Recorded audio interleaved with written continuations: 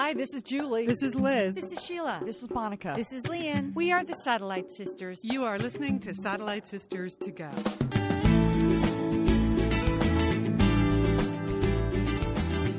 You are listening to Satellite Sisters. It is June 2nd, 2015. I'm Leanne Dolan here in Pasadena, California. I'm with my sister Julie in Dallas, Texas. Julie, I heard you unbought a house this weekend. I'm sorry. Yes. That sounded like a good, I was really psyched for you. Sounded like a good little spot, but not going to work out. It was a house that turned into a houseboat, Leanne. So I've moved on. But it's okay. But I do want to publicly thank you. You know, last week I came out to Los Angeles. I wanted to spend time with my cousins, with the passing of our cousin Ann Morningstar. And I showed up at your house midweek. And I just want everybody to know, first of all, Leanne has a fabulous guest room that you can stay in. It really is great. But the thing at Leanne's house, midweek dinner, it's hot, okay? I had this fabulous grilled chicken and then 2 sides with the dinner. I mean, who does that, Leanne? Only you, Leanne Dolan. So I thank you for all of your nourishment and your support and keep up the good work with those midweek dinners. That's what I'm saying. Thank you very much.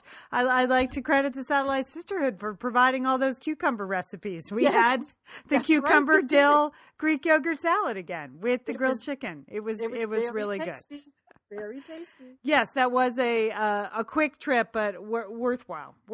Always worth it. Always worth it to just take a moment to pause in your life to think of someone who meant a lot. So, but we are moving on. We have a very full show. You know, it was the season finale of Outlander, so we'll get to it. But before we get to the darkest episode in television history, we're going to try to do some light stuff. We're going to lighten up a tiny bit. Oh, we got some breaking Triscuit news. The Triscuit juggernaut just keeps growing here on Satellite Sisters. Julie has an unbelievable story about what a doctor was wearing at a checkup. Personally experienced that. I have a new trend that you can watch for in your own Whole Foods grocery store, Julie. Oh, I'm excited about that, Leanne. Yeah, first to have it here in Pasadena, but it may be coming to your Whole Foods. The Economist, yes, it's a Tuesday show, but we are going to talk about an article in The Economist about men adrift. It's a cover story. It's all over for men. I'm really sorry about it, but they're in big trouble, Leanne. And I have some issues with mandatory community service. So, But I have to say, we would be remiss if we didn't talk about yesterday's biggest story.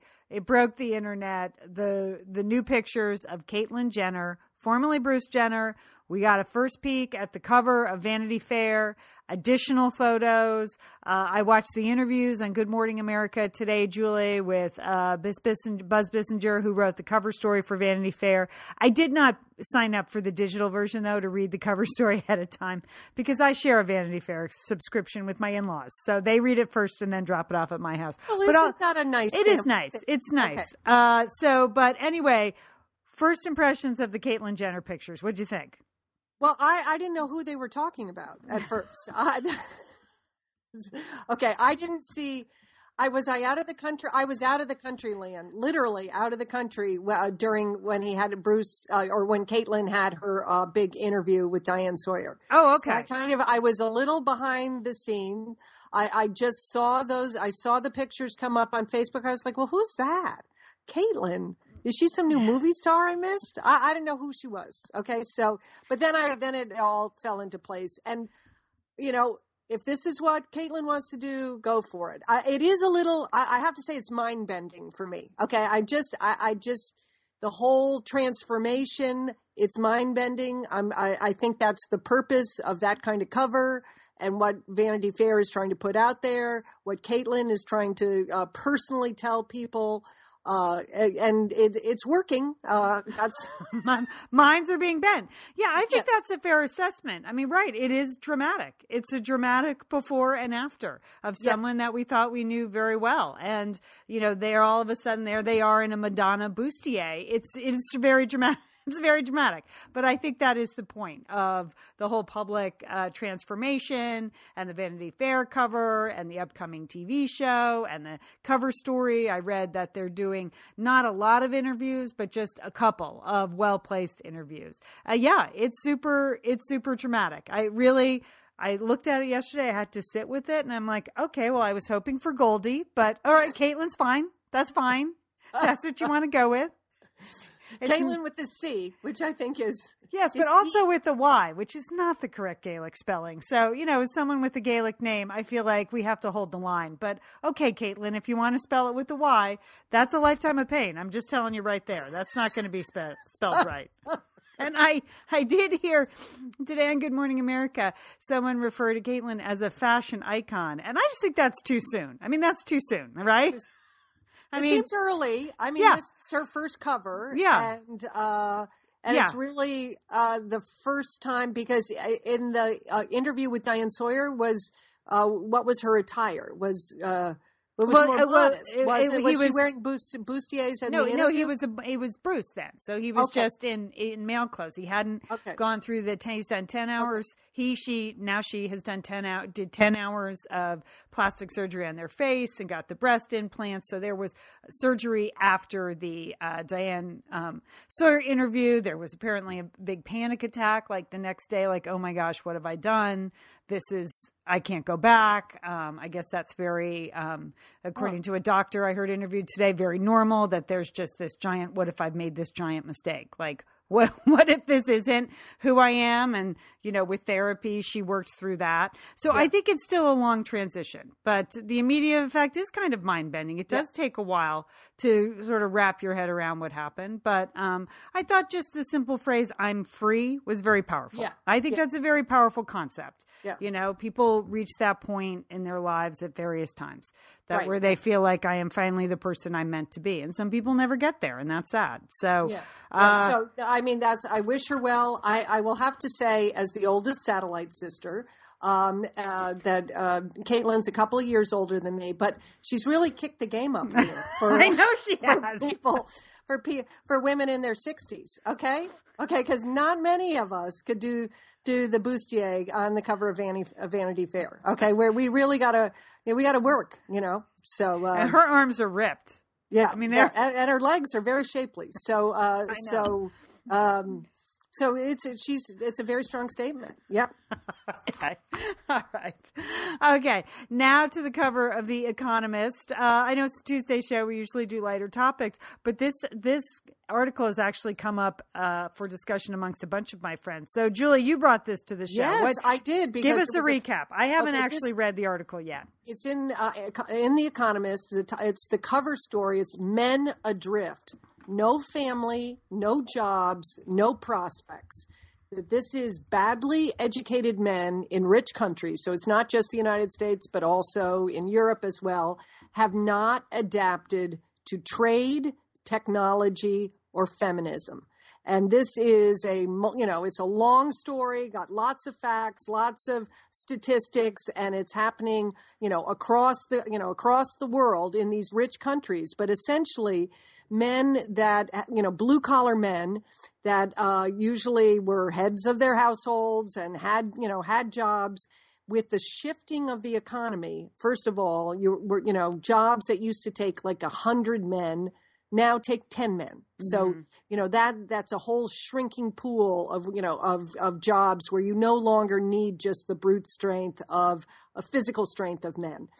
So that is number one. Number two, men, they're not going to college as much as women. If you look at the rates of who is graduating from colleges, getting advanced degrees, it's now women are more than the majority graduating for college. So that's a problem. They're not getting trained in skills. And so that's it. In fact, in the 30 occupations expected to grow in the next, in the next 20 or the next 10 to 15 years, 20 of those occupations are currently dominated by women. Oh, so really? Nursing, accounting, food prep, childcare, fields where they're going to be job openings. They're going to need skilled workers, that you need to be degreed in these fields. And men are not going into these fields. And this is where the growth is. And they are failing to adapt to this changing marketplace. So it's a problem. Added to that, you have feminism, that women are out earning their keep, Leanne. Feminism. Well, I know, right? It's working. It's working for us. Yes, that women are out there. They're earning their keep. They do not need to be married to have a successful career. They don't need to be married to have children. More children are now being born out of wedlock than in wedlock. So the man's role in the home, the traditional role of a man in a home, has certainly changed. And women are just better educated than men. They're pickier. They don't, they want to meet their match. And so, they're less likely to be interested in men that have less education, less skills than they do. So, and then men, if they lose a job, let's say they lose a job because these jobs have, disappeared, they've been consolidated, that men have a much harder time asking for help or using help in order to retrain. Okay. Number one, they don't want to talk about it. Okay. Does this sound familiar, Lynn? Yeah. Number two, it could be any number of things. Number two, they don't want to talk about it like in their relationship as well. So that it affects, their partners or their spouses. They don't want to go to counseling. They don't want to go to job retraining. And this is where women really do exceed men in terms of their ability to adapt, to go back to school, to get additional training, to go see the job counselor, to see the personal counselor. What's happening is we're ending up with like an angry group of men that are, they're no longer needed in the home. They're no longer, there are less positions for them in the workplace, and they are, dropping out of the educational system. And that's, I heard some statistics about the unemployment rate in Greece, for instance, amongst like men 18 to 25 a couple weeks ago. And there's a country that's been in economic turmoil, but it's like 80% unemployment for men of that age group. And you think, how is that even possible? How is that? What are they doing all day? How is that even possible? You can see how that would completely upend sort of a lot of things, from their personal from their personal self-esteem to, the whole social structure. Yeah, so what's the explanation? So what's the fix, Julie? Well, this is what I kept reading this article and getting more and more depressed. Like, okay, so what are we going to do? How are we going to fix this? Because we're raising men. We have men. Yes. So I know. It's all we got. We are solely dependent on the men in our lives in terms of what we got. We don't got any daughters. Well, you have lovely daughters-in-law. Yes, I know. But we just got the men. We have the men. Well, the list of fixes is sadly really small. I mean, they said that we should now make the schools more boy friendly. And which, again, it's like, well, wasn't that what the schools were to begin with? And then we made them friendly for girls. So now they're now not friendly for boys. They said they need more male role models, so they need to see more male teachers. They need to see men. In the lower grades, right? In the lower particularly grades. Elementary school teachers, But that, and then, and that they need more jobs programs and social outreach. But again, this is the kind of thing that they're documenting. Men do not want. I know. I'm laughing. They don't want to go to these programs. They don't want to ask for help. They don't want the social outreach. So it is pretty depressing, Leanne. I mean, the list of fixes or recommendations in this article is pretty short, and it's they're long-term fixes to say, okay, well, let's try to find more men to be teachers. In lower schools, but what that doesn't help the men in the workforce now that are not working and are just hanging around. So one of the aspects of this article I was discussing with my friend as we walked around the Rose Bowl, because she has boys as well. And one of them is struggling to sort of get through college. And she's like, I got to get that kid through college, because if he doesn't get a college degree, that is a very dim prospect for him after reading this article. But she also said there's just a general an unwillingness of men, if they, for instance, in the healthcare field where there are a lot of jobs, some of them are not glamorous, they're bad jobs where you're a nursing aide or an assistant. If you don't have an RN, that women will just show up and do a job they don't like to do because that's the way women are built. We just get it done and then get over it. But men stop showing up. They just won't do stuff they don't want to do. Yeah, and I'm reminded of that every day when I talk to my teenage boys. Not to make light of this, but it is true. I see the direct line. So, well, Julie, I don't know what to say. What do you... I think you have to support the men in your life. I mean, you have to, you have to really try to lift them up individually. That's what we have to do. But it does seem like that this article defines a real crisis, right, and the implications of men adrift are not good. They're not good for our society. They're not good for our economy. They're not good for our children or our future. So, this is more than just an equaling out of the sexes, right? That's correct. Is an actual crisis. Yeah. Right. That's what they, and, and that it's particularly acute in sort of blue collar men, that we are not, we haven't really, put the focus on, community colleges. I know that was a big emphasis of the Obama administration, and I really applauded that because I think it's a great pathway for a lot of people to get additional training and degrees that, probably wouldn't, wouldn't be good candidates for, some other type of, educational system, and that it's really helped a lot of people move, climb up the ladder of success by going to community colleges. So they're really valuable, but it obviously starts much earlier, and that if you don't have male role models in the home, and if you don't see men around you working, right. I'll just tell you, Urban Nana, in my winter in Brooklyn, I'll just say I'm calling it Sesame Street. That's where my granddaughter Josephine lives in Brooklyn. She lives on Sesame Street. There are a lot of working age men hanging around on the street during the day. I don't know. Maybe they have night jobs. Maybe they have split shifts. I can't say that. Could they all be screenwriters? Is that because? That's what they're all doing here. Maybe. That's what I guess everyone in the Starbucks in your neighborhood is doing. Yes. But you do see a lot of men hanging around. Yeah. And in the Economist article, they profile a town in Mississippi where only 47% of the men in the working age, eligible men that are, able-bodied working men, had jobs. And that's a huge problem. Right. So, right. So I think we have to start one man at a time, Leanne, one boy at a time. That's all we can do. I was disappointed when I got to the end of this article that there wasn't more of a platform about, okay, how do we lift men up? It is ironic that we have to lift men up, right? Yeah. Isn't it? Yes. That's yes. I think once people get over their resentment, then they will try one man at a time. But it is. I will put a link to the article in The Economist. I can see it's a long, detailed article. It looks like it's worth reading, no matter what you're doing. Even if you're raising daughters, it looks like it's important reading. Yeah, because they're going to be probably looking for mates down the road. So that's important. They're going to run into men from time to time. At some point in your life, you do. You have to encounter some men.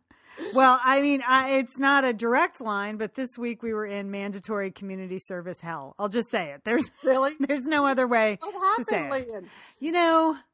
I have long. Who's we? Who's we? Well, it is for my 17-year-old son. He goes to a school where 30 hours of community service is required, and it is a big. That seems reasonable, Leanne. Again, Julie, it all sounds reasonable. If they do it, it's not that much time to do. But one of the caveats of this school, because it's run by the Franciscan order, that it has to be, quote, Franciscan hours, meaning in service to the poor. So you can't. Well, that's good. I like that, Leanne. Again, it's good. It's just not actually sometimes that easy or convenient to find service to the poor. It's generally things that are open for high school kids. It's usually food banks and serving breakfast and things like that, which is hard to do on a school night or week, school day. So it's entirely possible. I'm not saying that he shouldn't have done it. I'm just saying that to leave it till the last weekend. That's natural. Yeah. It's like doing all your summer reading, school list, like the last weekend before the start of school. Yeah, I can see this happening. Yeah. Except what happens then is that the community service becomes punitive, So, and for many years, I've been suspicious of mandatory community service long before either one of my sons was in a school that had mandatory community service, just because I tend to think the people that are drawn to volunteering and community service are people that are drawn to volunteering and community service. I'm not sure mandatory hours are going to rub off on any kid who doesn't have a natural interest. There are lots of kids, from what I can see, that have a natural interest in, helping animals and sending bikes overseas to orphans in Kenya, like some of my son's friends. They've started a nonprofit and they're sending bikes to orphans. It's called Bikes for Orphans. And that's what they're doing. Nice. And they're genuinely interested in that. And from what I can tell, my son is not genuinely interested in helping other people. It's a character flaw. I admit it. I'm not proud that he doesn't care. But don't you think that the exposure to the community service might engender, like a greater sensitivity of people that have, less than he has and things like that? Not that he isn't sensitive to begin with. I mean, I do think he has this, the sensitivity towards others, Lian, but he just doesn't. I don't think it has rubbed off. I mean, that's what I've seen with both my sons. They're both nice boys. Anyone who met them would say, oh, they're nice kids. But that's different than wanting to serve somebody else outside themselves. They do the stuff that they're interested in. They volunteer for the groups that they're interested in, but that doesn't count towards this mandatory community service thing. So I did a straw poll on Twitter because he managed to get all his hours in, not without a lot of yelling and screaming and going deep. One of the things, like my son's school said, they cannot use their hours over the summer. He did 100 hours of community service last summer, but that's not inconvenient enough. Like, part of their ethos is that the community service hours have to be sort of inconvenient. It is a sacrifice. So you can't conveniently do it over the summer when it's easy to make out the time and when you're not going to school and stuff like that. So long story short, he put together a package. He got his hours in. But I did a straw poll on Twitter to see, like, who's with me. I think the kids that are going to benefit from community service and that are into it are already doing it. We didn't have mandatory community service hours growing up. I mean, I didn't go to a Catholic school, but you did. Did you? Yes, we did, Lian. We had mandatory community service. Oh, okay. Yeah. Well, I didn't go to a Catholic school, but so, and it wasn't like a resume builder, though I don't recall it, but I certainly did a lot of it. But I just think forcing kids to do community service, and now it starts at crazy ages, like second and third grade. They have all these, organizations you can join and you can win points and service medals. That all just seems a little creepy when you're 8, 9 years old. I don't know. I like the idea. Again, I like the idea of giving back if it's genuine. I think this mandatory stuff has not been successful for me or other people. It's the bane of our existence for some of us. And so I asked on the straw poll, only Professor Allen responded, but he's with me. He does. He is. He thinks it. Well, Lian, let me ask this. So your son, at the end of this torturous weekend of community service, how did he feel? Did he have any reflection on the people he was working with or anything like that? No? Any learning, any growth? Here's how it went down. Because it's service to the poor, we had to do 3 food banks, Friday, Saturday, and Sunday night. And I love the word. I love that you're the pronoun we. Okay. Well, we had to because he's not 18, so he couldn't volunteer at some of these. That's what I mean. Like, it's not actually that convenient. But you can't just show up at food banks and start serving food. That doesn't happen, actually. Many of them you have to apply and you have to commit for a year. There are very few opportunities where you can just show up and work a couple of hours. So the 2 that we did, someone over 18 had to be with him. So that would be me because he's only 17. So at least I took his friend, and we worked at a food bank in downtown Los Angeles, an amazing center that provides breakfast 6 days a week, and then a food bank for other people, again, 6 days a week. And it was a long shift, and we got the produce and we put it out, and I had to man the front table. Boy, it was a lot of work. It was a lot. The front table was outside where they were, they had clothing and a few household items to give away, but you were supposed to do that after you went through the food bank. There were some rules. And so I had to be the gatekeeper. And I'm just saying it was a lot for me. I had to come down hard, which is stupid. Put down the hammer on these people? Yes. I mean, it was stupid. But anyway, it was very stressful. But I said as we're driving home in the car, I was like, did you learn anything, boys? Because you have to write a reflection. And his friend said, well, I learned that people don't want 1 pound bags of peeled garlic because that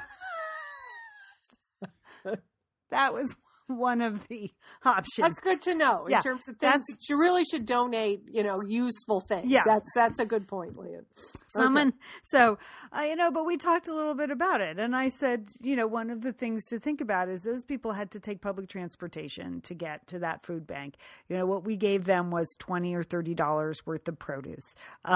They stood in line for that. They got on public transportation. They brought their kids because they don't have anyone else at home to watch the kids.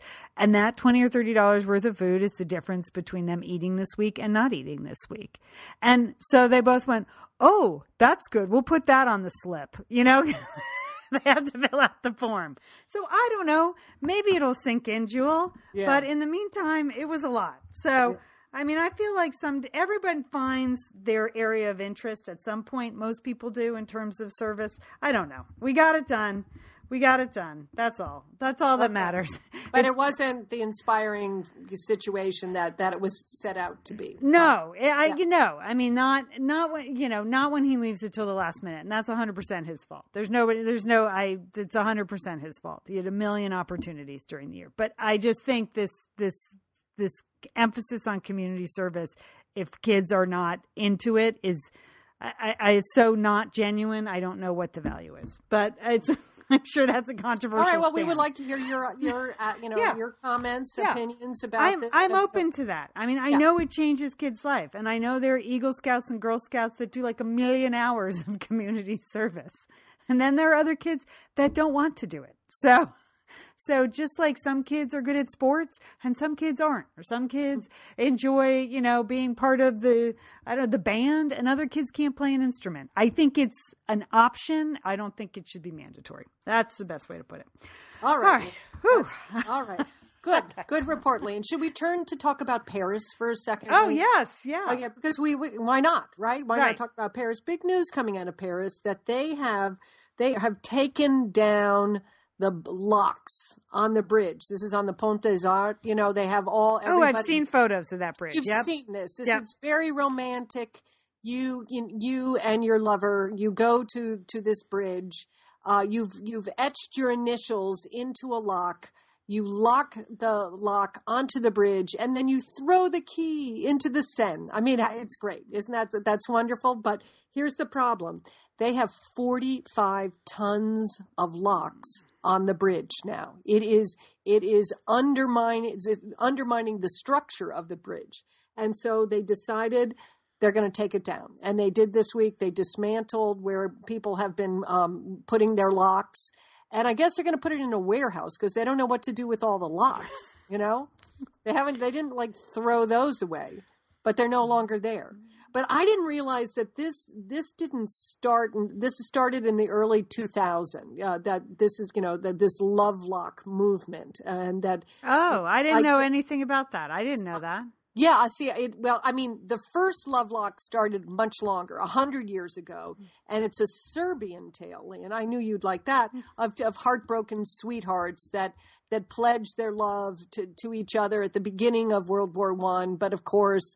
The soldier went off to war and met somebody in Greece. And so there you go. That didn't turn out that well. But people do it in a number of different cities. In Rome, they have, they put locks on bridges. Moscow, instead of putting it on a bridge, they have an iron tree. A metal tree. And people put the locks up in the tree and then throw the keys into a little canal. Canada, they do it on the Wild Pacific Trail, Leanne. And people that's bad. That's nice, but other people find it as a affront to nature. No, yeah, I'm not for that. I'm just as I've taken a stance against community service, I also would like to take a stance against public defacement. Yes. I don't care what the intent is. It's not your bridge. Get the lock off. It's not your tree. I'm not for it. I'm not for it, Julie. You're not for it. I'm not romantic about this. It's just public defacement. It's no different than graffiti. Okay. All right. That's it. All right. Okay. Well, I guess that's pretty much my report. Anyway. Well, how do you feel? I guess I agree with you, Leanne. I mean, it seems kind of romantic, but you don't want to, it isn't your bridge. You should, and you shouldn't like ruin the Ponte Vecchio in Florence with your stupid lock, right? Or that's the problem. Yeah, but man. It seems to me they're doing it in Atlanta, like on the Cherokee Avenue Bridge over I-20. I have no problem with that. You can do it there, right? That doesn't seem that special to me to pledge your love there. But apparently that's what people in Atlanta do. So, but I think if it's somewhere nice, okay, maybe that's my rule. If it's somewhere nice, don't do it. But over the I-20, fine. Knock yourself out. Julie, there's a whole website called NoLoveLocks.com where it's for people like me. Free your love, save our bridges. Yeah, I'm going to sign the petition at change.org because I'm not for it. Okay. I mean, that bridge doesn't even look good. There are a million locks. It's not even pretty. It's not good. Okay. Okay. Oh, there's a whole site on where other lock problems are. See? Yeah, there are other lock problems. Maybe we could solve that problem, Leanne. It's a great community service project. Exactly. Because I care about it. I could devote the rest of my life to people not defacing bridges with their stupid love locks. All right. Okay, sister. Okay. Well, good report, Julie. Thanks. Okay, thank you. Thank you, Leanne.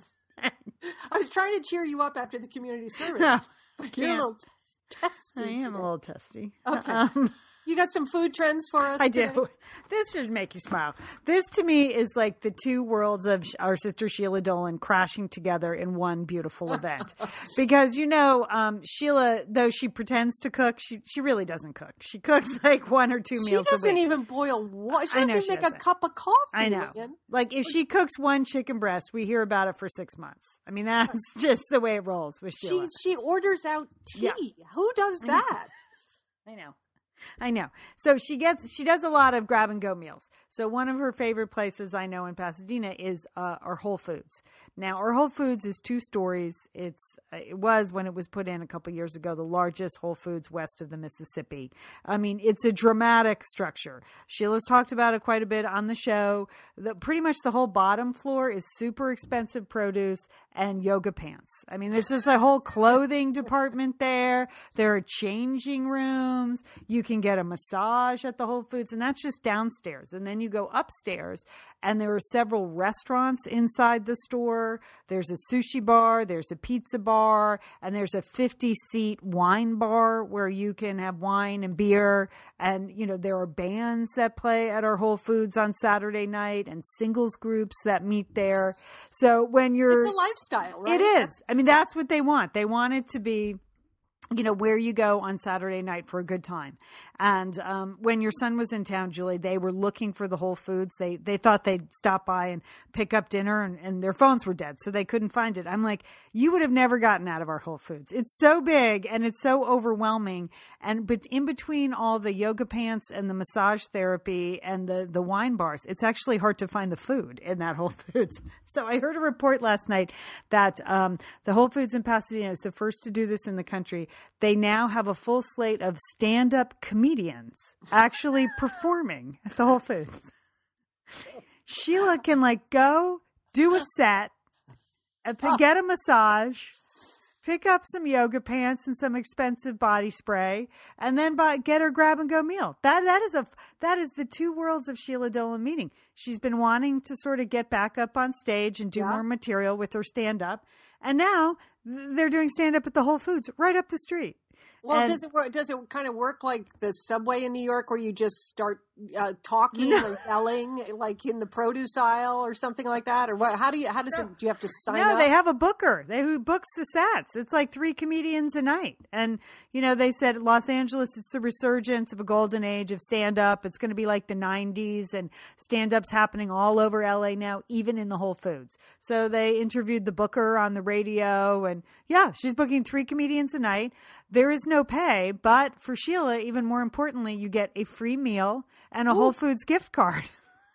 That now you're talking. This is right up Sheila's alley. You're exactly right. I mean, she should do that. I know she should do it. I know. Yeah. I'm serious. I think this is it. I think she would first of all, I think she would kill at the Whole Foods, because a lot of her material is Whole Foods related, and you have to keep it clean. And which she is, yeah, nothing blue. So because it's Whole Foods. Because there might be a kid in the cheese department who hears you. And all right. So there you go. I'm going to check more into this. I feel like that is a good venue for her. I think you should deputize Sheila, deputize yourself as Sheila's agent. Yeah. And just book her right in there. That would be fun. Okay. So there you go. Look for that. And then, of course, a follow-up on the Triscuits. We have done many Triscuit stories on the air just because they continue to come at us at a breakneck speed.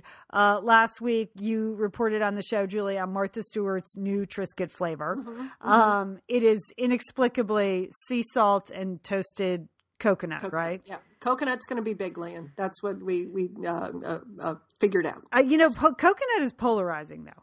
People who do... I mean, it is. It's polarizing. If you don't like coconut, you do not like coconut.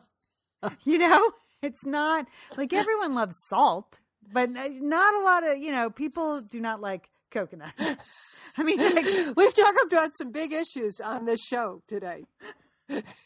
Socioeconomical ones, but coconut, that's the one polarizing. Okay. So and Liz, Monica said she wanted hers to be salami dust, which is brilliant. That's brilliant. And I had been thinking about mine because I wanted something Southwestern Tex-Mex. Yeah. So I want Hatch green chili. Nice. That's Hatch green chili Triscuits. That's what I want. Oh, that's a good one. I put out a word to Sheila. Yeah. She said it's a really big question, is that what she wrote back. I was like, really? It's just a Triscuit flavor. So she was going to think about it, and she has not come up with an answer yet. Okay. So. Well, I was going for tastes I enjoy on the Triscuit to be baked in. So I wanted like lemon and basil or like a lemon vinaigrette. I thought like a lemon vinaigrette cookie or cracker would taste great. But Liz mentioned that, of course, balsamic, that's her number one flavoring. Yes. Julie, that Triscuit already exists. Beckett put a picture up on the Facebook page that she secured some balsamic vinegar and basil Triscuits. I went right out. Like I put I was reading a book for our summer reading book series. I put the book down. I ran right out. I got myself a box of these balsamic vinegar and basil Triscuits. But there are dozens of Triscuit flavor now. I had not noticed it because I'm so addicted to Triscuits. I just try to grab one box and go, like run down the aisle before I buy another box. So I tasted them, and here's the deal. They really taste like balsamic vinegar. That is such bad news. Liz will love that. I know. They are very balsamic-y. They also have a touch of sweetness, even though they're less than 1 gram of sugar in each serving of the crackers. So I don't really understand. Now, someone on our Facebook page said she tried them. She thought they tasted like soap. Which is not good. That's harsh. That's harsh. Apparently, balsamic vinegar flavors are polarizing as well. Very polarizing. So, but I really enjoyed them. So I bought a box. I enjoyed them. And, but what I enjoyed the most, Julie, of course, they keep us entertained. Triscuit has been on this roll to try to get us to believe that putting stuff on a Triscuit constitutes a recipe, right? Right. Yes. So a couple weeks ago, we talked about, Triscuit wanted me to make a panini out of a Triscuit. And They wanted me to like. You're the girl to do that, Leanne. Yeah. If anyone was going to make a panini out of a Triscuit, it's you. And even me, they wanted me to like roast all these vegetables ahead of time and do this and put feta cheese on it. And then they wanted me to create a little tiny panini out of a Triscuit as opposed to just creating it out of pane, a bread. Yeah. So I wasn't going to do that. Well, Julie, on the back of this balsamic vinegar and basil Triscuit box, here's the recipe that Triscuit wants us to make.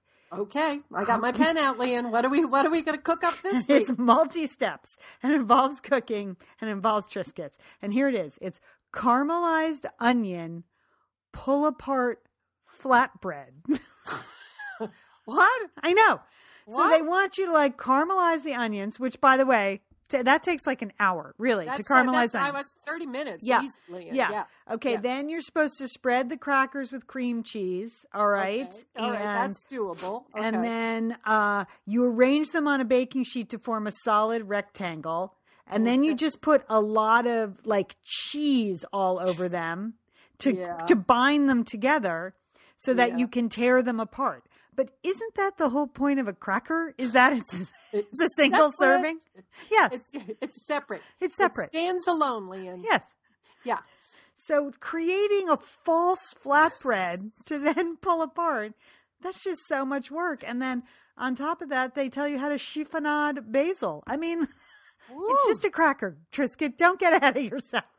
So anyway, and, just the engineering on creating a pull-apart flatbread out of a Triscuit. That's it. I mean, you're going to have to put a lot of cheese on that. A lot of cheese, and it's got to be the right cheese, and you might have to put cheese underneath and on top of the Triscuit in order to get. Because it could fall apart. It could, yes, because it's not flatbread. It's a cracker. It's meant to fall apart. It's a cracker. It's just a single serving of deliciousness.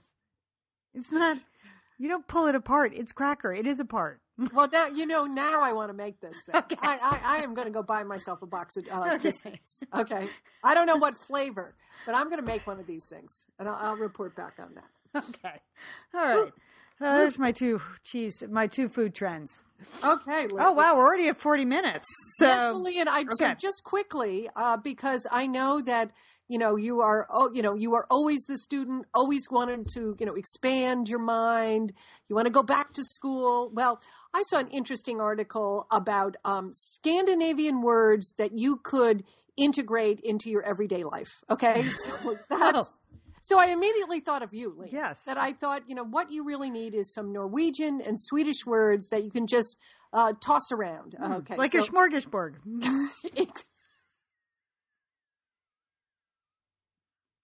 A vocabulary smorgasbord. That's what I need.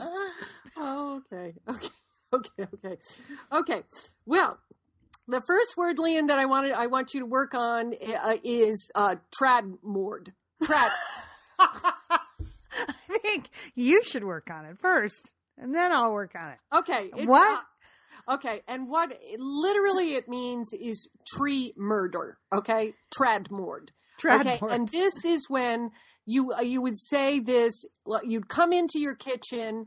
Your husband has spilled a glass of milk on the floor, and he's used 40 paper towels to wipe up the mess on the floor. And you would just look at him, put your hands on your hips, and say, "It's a tradmord. It's a tradmord." Wow. You see that? I did. Do you think you can work that in? Yeah, that's like girl with the dragon tattoo. Yeah, that's threatening. Okay. Then your head is spinning from the tradmord that went on in your kitchen. So you go out and down the hall to your son's room, and you take a look at that whole area where he has his computer and the gaming, you notice that it's you have a cable salad going on there. A cable salad. Okay, and this is when your cables are so twisted into each other you can't untwist them. You've got your motor. I think you've got a cable salad going on up in your office. Yes. Okay. So what you really need, Leanne, is more orca. This is an easy word. Say it after me. Orca. Okay? More will. That's just having energy. You have to have the energy. You have to have the orca to undo the cable salad. Okay? Okay. Are you following me, Leanne? Yes. Okay. And then finally, Leanne, this, I know you're going to use this word every day because we do use the Google every day. That, and that would be the Google bar. Can you say that, please? Oh, that's a good word. Google bar. I don't care what. Google bar. That's when you do a Google search and you don't get any results. Google bar. Yeah. Google bar. So go ahead and put in the word salami dust, and perhaps that's an old Google bar. Okay, those are some good words. Okay, I look forward to hearing them in future podcasts. Tradmore, Cable Salat, Orca, and old Google bar. Okay. That's Scandinavia in your everyday life, Leanne. I know you. I mean, you wear those clogs. I do. You should speak the languages. I do. You're right. All right. Do you want to save the last one? I'll save that last one. We'll do that this weekend. We have a burning medical issue, but it can wait until this weekend because we really do have to get to the finale of Outlander. Yes, we do. First, I just want to mention, though, that this weekend, actually not this weekend, Friday afternoon, I'm going to be on Robin Call's radio show. It's a call-in book show in Providence, Rhode Island called Reading with Robin, but I think you can stream it live. I know you can. So I'll put all the information up on Facebook and our website and stuff, but she's always really fun to talk to. And just if you're a fan of books, and she's a great conversationalist and interviewer with authors. So I will put links to that. You can hear me, but you can also hear lots of other writers talk about their writing. So I'm looking forward to that. Just wanted to let the Satellite Sisterhood know if you're not doing anything Friday afternoon, you can stream that from your computers. All right. It is the season 1 finale of Outlander. Last week's episode was dark. It was a precursor to what would be an even darker show. And Julie, this is Sister Sassenach, the last one for a couple of months as we process what just happened at the end of season 1. Were you ready for this, Julie? Because again, our whole premise is I have read the book, so I knew the brutality that was coming. And there was a trigger warning at the beginning of the show that there would be not for kids under 17, that there would be nudity, there would be rape, there would be violence. But were you ready for this episode? No, Leanne, I'm out. I am out of Outlander, and I'm outraged, okay? Really? I am outraged, Leanne. I am mad. I am offended. I cannot unsee what I saw on this final episode. I feel terrible for our Satellite Sister listeners that have followed on with Outlander, because I think they had to see things that they probably never wanted or to see, and I really felt like used by the director and the producer of this show. I mean, let's just start with this show is about men in kilts and time travel. Okay. And some witches and I was not prepared. And it was 45 minutes of the episode, Leanne. Okay. I felt I was so upset about that. I mean, it was just so difficult to watch everything that was going on. And 45 minutes, we get it. Okay. I mean, when they kept doing it, I was like, no, I was really, I really felt like very used as. You didn't think they set it up over the course of the season? We had seen. So in this episode, if you're not watching, and I know a lot of people are just listening to our recaps and not watching the show, which is fine. We appreciate that. So in this episode, we know that Jamie has now traded sort of his life and the life of his body for Claire's safety to the sadist English Captain Jack Randall, who we've seen in the previous episodes has flogged Jamie nearly to death and really enjoyed it, has tried to sexually assault Claire and seemed to enjoy that. And now he's got his grips into Jamie. So the episode is a physical and psychological assault on Jamie's senses. It is very graphic. They do show the rape. They show other parts of the psychological warfare that Captain Jack Randall terrorizes Jamie with. They actually show Jamie branding himself, which I thought was the first instance of personal branding. I thought, really, I lost my sense of humor, Liam. I had my notepad, and in the opening scene, I did write down FOWS because we did have a full-on wiener shot from the start. But then it went so far downhill and dark, and it just stayed there. You know, there was no relief. Okay.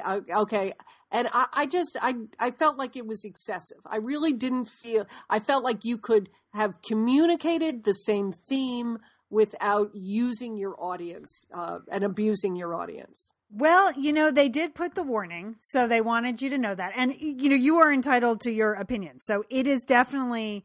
I read the books for the first time 20 years ago, and there are a lot of books. So I had sort of forgotten some of the details. So when I reread it last year before the series started, the first couple of books in the series, I had sort of forgotten how dramatic this was and how detailed it is in the book, and how, you know, in the book, it's a long portion of the book, both, you know, the torture by Jack Randall, but also Jamie's recovery and his coming, you know, out of his post-traumatic stress disorder and rediscovering Claire. That's a good portion of the last few pages of the book. So it's very detailed in the book. So I had sort of forgotten like how shocking it is, though. It is shocking. And I read an interview with Ron Moore, who's the series creator, and he actually wrote this episode, that they thought that they had done an adequate job setting this up.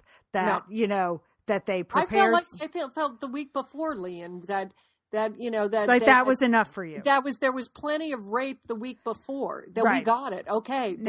We got it that Captain Jack Randall is a sadist. We got it that he brutalized Jamie. We got it. Okay. I did not need, I was really upset by that. And my husband, I made him watch it because I was like, it's the finale. Come on. It's going to be great. Sunday night, you know? And he kept saying where's the time machine? Where's the time machine? Could they just go into the time machine or something? You know, I mean, that was my only relief, was the fact that my husband just kept calling for the time machine. Really? I enjoyed the Scottish monetary style. Like, I think that's going to be in the next Pottery Barn catalog. That was good. The spareness, the pewter, the wrought iron, yes, the dove gray walls of the Scottish monastery where they were recovering. I don't know. I thought that was nice. But you're right. Yes. It was meant to be brutal, and it was brutal. It was, you know, if you read a lot of, well, I know you don't, Julie, read a lot of historical time travel romances. No, but I don't. Even sort of any book where there's a romantic male lead, be it a real romance or a historical novel or any contemporary fiction, where there's a strong, sexy male lead, to show him in that position with complete vulnerability, that's kind of brave and daring. So I know visually in the book, it just comes across as like, wow, now you really have to go to a place of understanding of their relationship and this character that we've rarely been asked to do before in fiction, you know, in popular fiction. And so I think seeing it was much more difficult. Reading it is hard. Seeing it was 100 times harder. 100 times harder. And I have to admit, I fast forwarded through the last bit of the the Wentworth prison. Yeah. Yeah. I mean, and you know, and they should know that. I mean, that I just really feel like they misused the audience. I really did, you know, that they did not prepare us for that. And then they had already made that point. So, okay. So no, I'm out. I cannot go on. I cannot. You can't. That's it. I don't know, Lian. And then I was. They're going to Paris. Now they're going to Paris. I was furious at that last scene. Like I was like, oh, now you're going to give me this, you know, the boat and the sweeping coastline and Claire and Jamie in their arms together, and you know we're supposed to get back to this romantic time travel thing where we've been doing. Okay, no, I just don't know, Lian. I'm going to have to really think about that because I was very upset by this. Okay. All right. And I just want to apologize to anyone who watched it because we've been talking about it on the show. I had no idea this was coming. And I don't think you had no idea it was going to be graphic like that, Lian. I didn't know it was going to be graphic like that. Yeah. I purposely stayed away from any of the articles.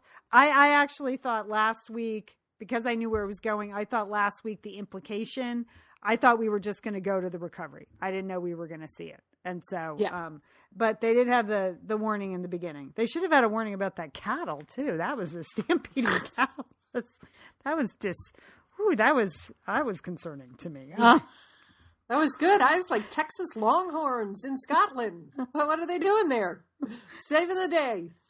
Well, I had a lot of funny jokes, but it sounds like you don't want to talk about them. I do. Never mind. I respect that. You're entitled to be just annoyed and mad. And yeah, it did ask you to go places that you had not gone before. I think people thought it was like a romantic, funny time, sweet time travel thing. But all I can say is that Captain Jack Randall, even his body was creepy. Don't you agree with that? Like, yes, Lian. Yeah. Yes. Yeah. I mean, even that was just, it wasn't even so much a turnoff as like a weird, creepy, like pale body with like skinny, weird arms and the long hair. Even that was creepy. So, well, I thought the acting was good. I thought the writing was good. I'm sorry it was upsetting to you. I guess I should have warned you. But, Julie, I think it did a lot for Gaelic as the language of angst and misery. So, yes. If you want to express anything terrible, Gaelic seems like the way to go. I think I'm gonna work on that. I'm gonna find some Swedish word to express myself, Liam. Okay. Well, that sadly ends Sister Sasnak. Sorry, Julie. It wasn't my fault, Lian. I was happy to go along, and I think there are a lot of other viewers that share my point of view, like that. You can slap up that NC-17 sign, but that's not the same. Okay. All right. Fair enough. Well, maybe time will heal. And maybe by the... We'll see, Lian. We'll see. Maybe by the time... Yeah, one thing they did not do in this episode that they do in the book is there is like a physical, coming together of Jamie and Claire at the end of the book to kind of seal the healing. So they did not go with that. They went with, they had no time because they spent 45 minutes on the rape, Liam. Okay. All right. Okay. Well, at least it's not as bad as Sister Selfridge, is it? That's a good point, Liam. Let's end on a high note. Okay. You're right, Liam. It's not as bad as Sister Selfridge. Okay. All right, we're the Satellite Sisters. Whew, I don't know. Wait, don't forget. Call your Satellite Sister.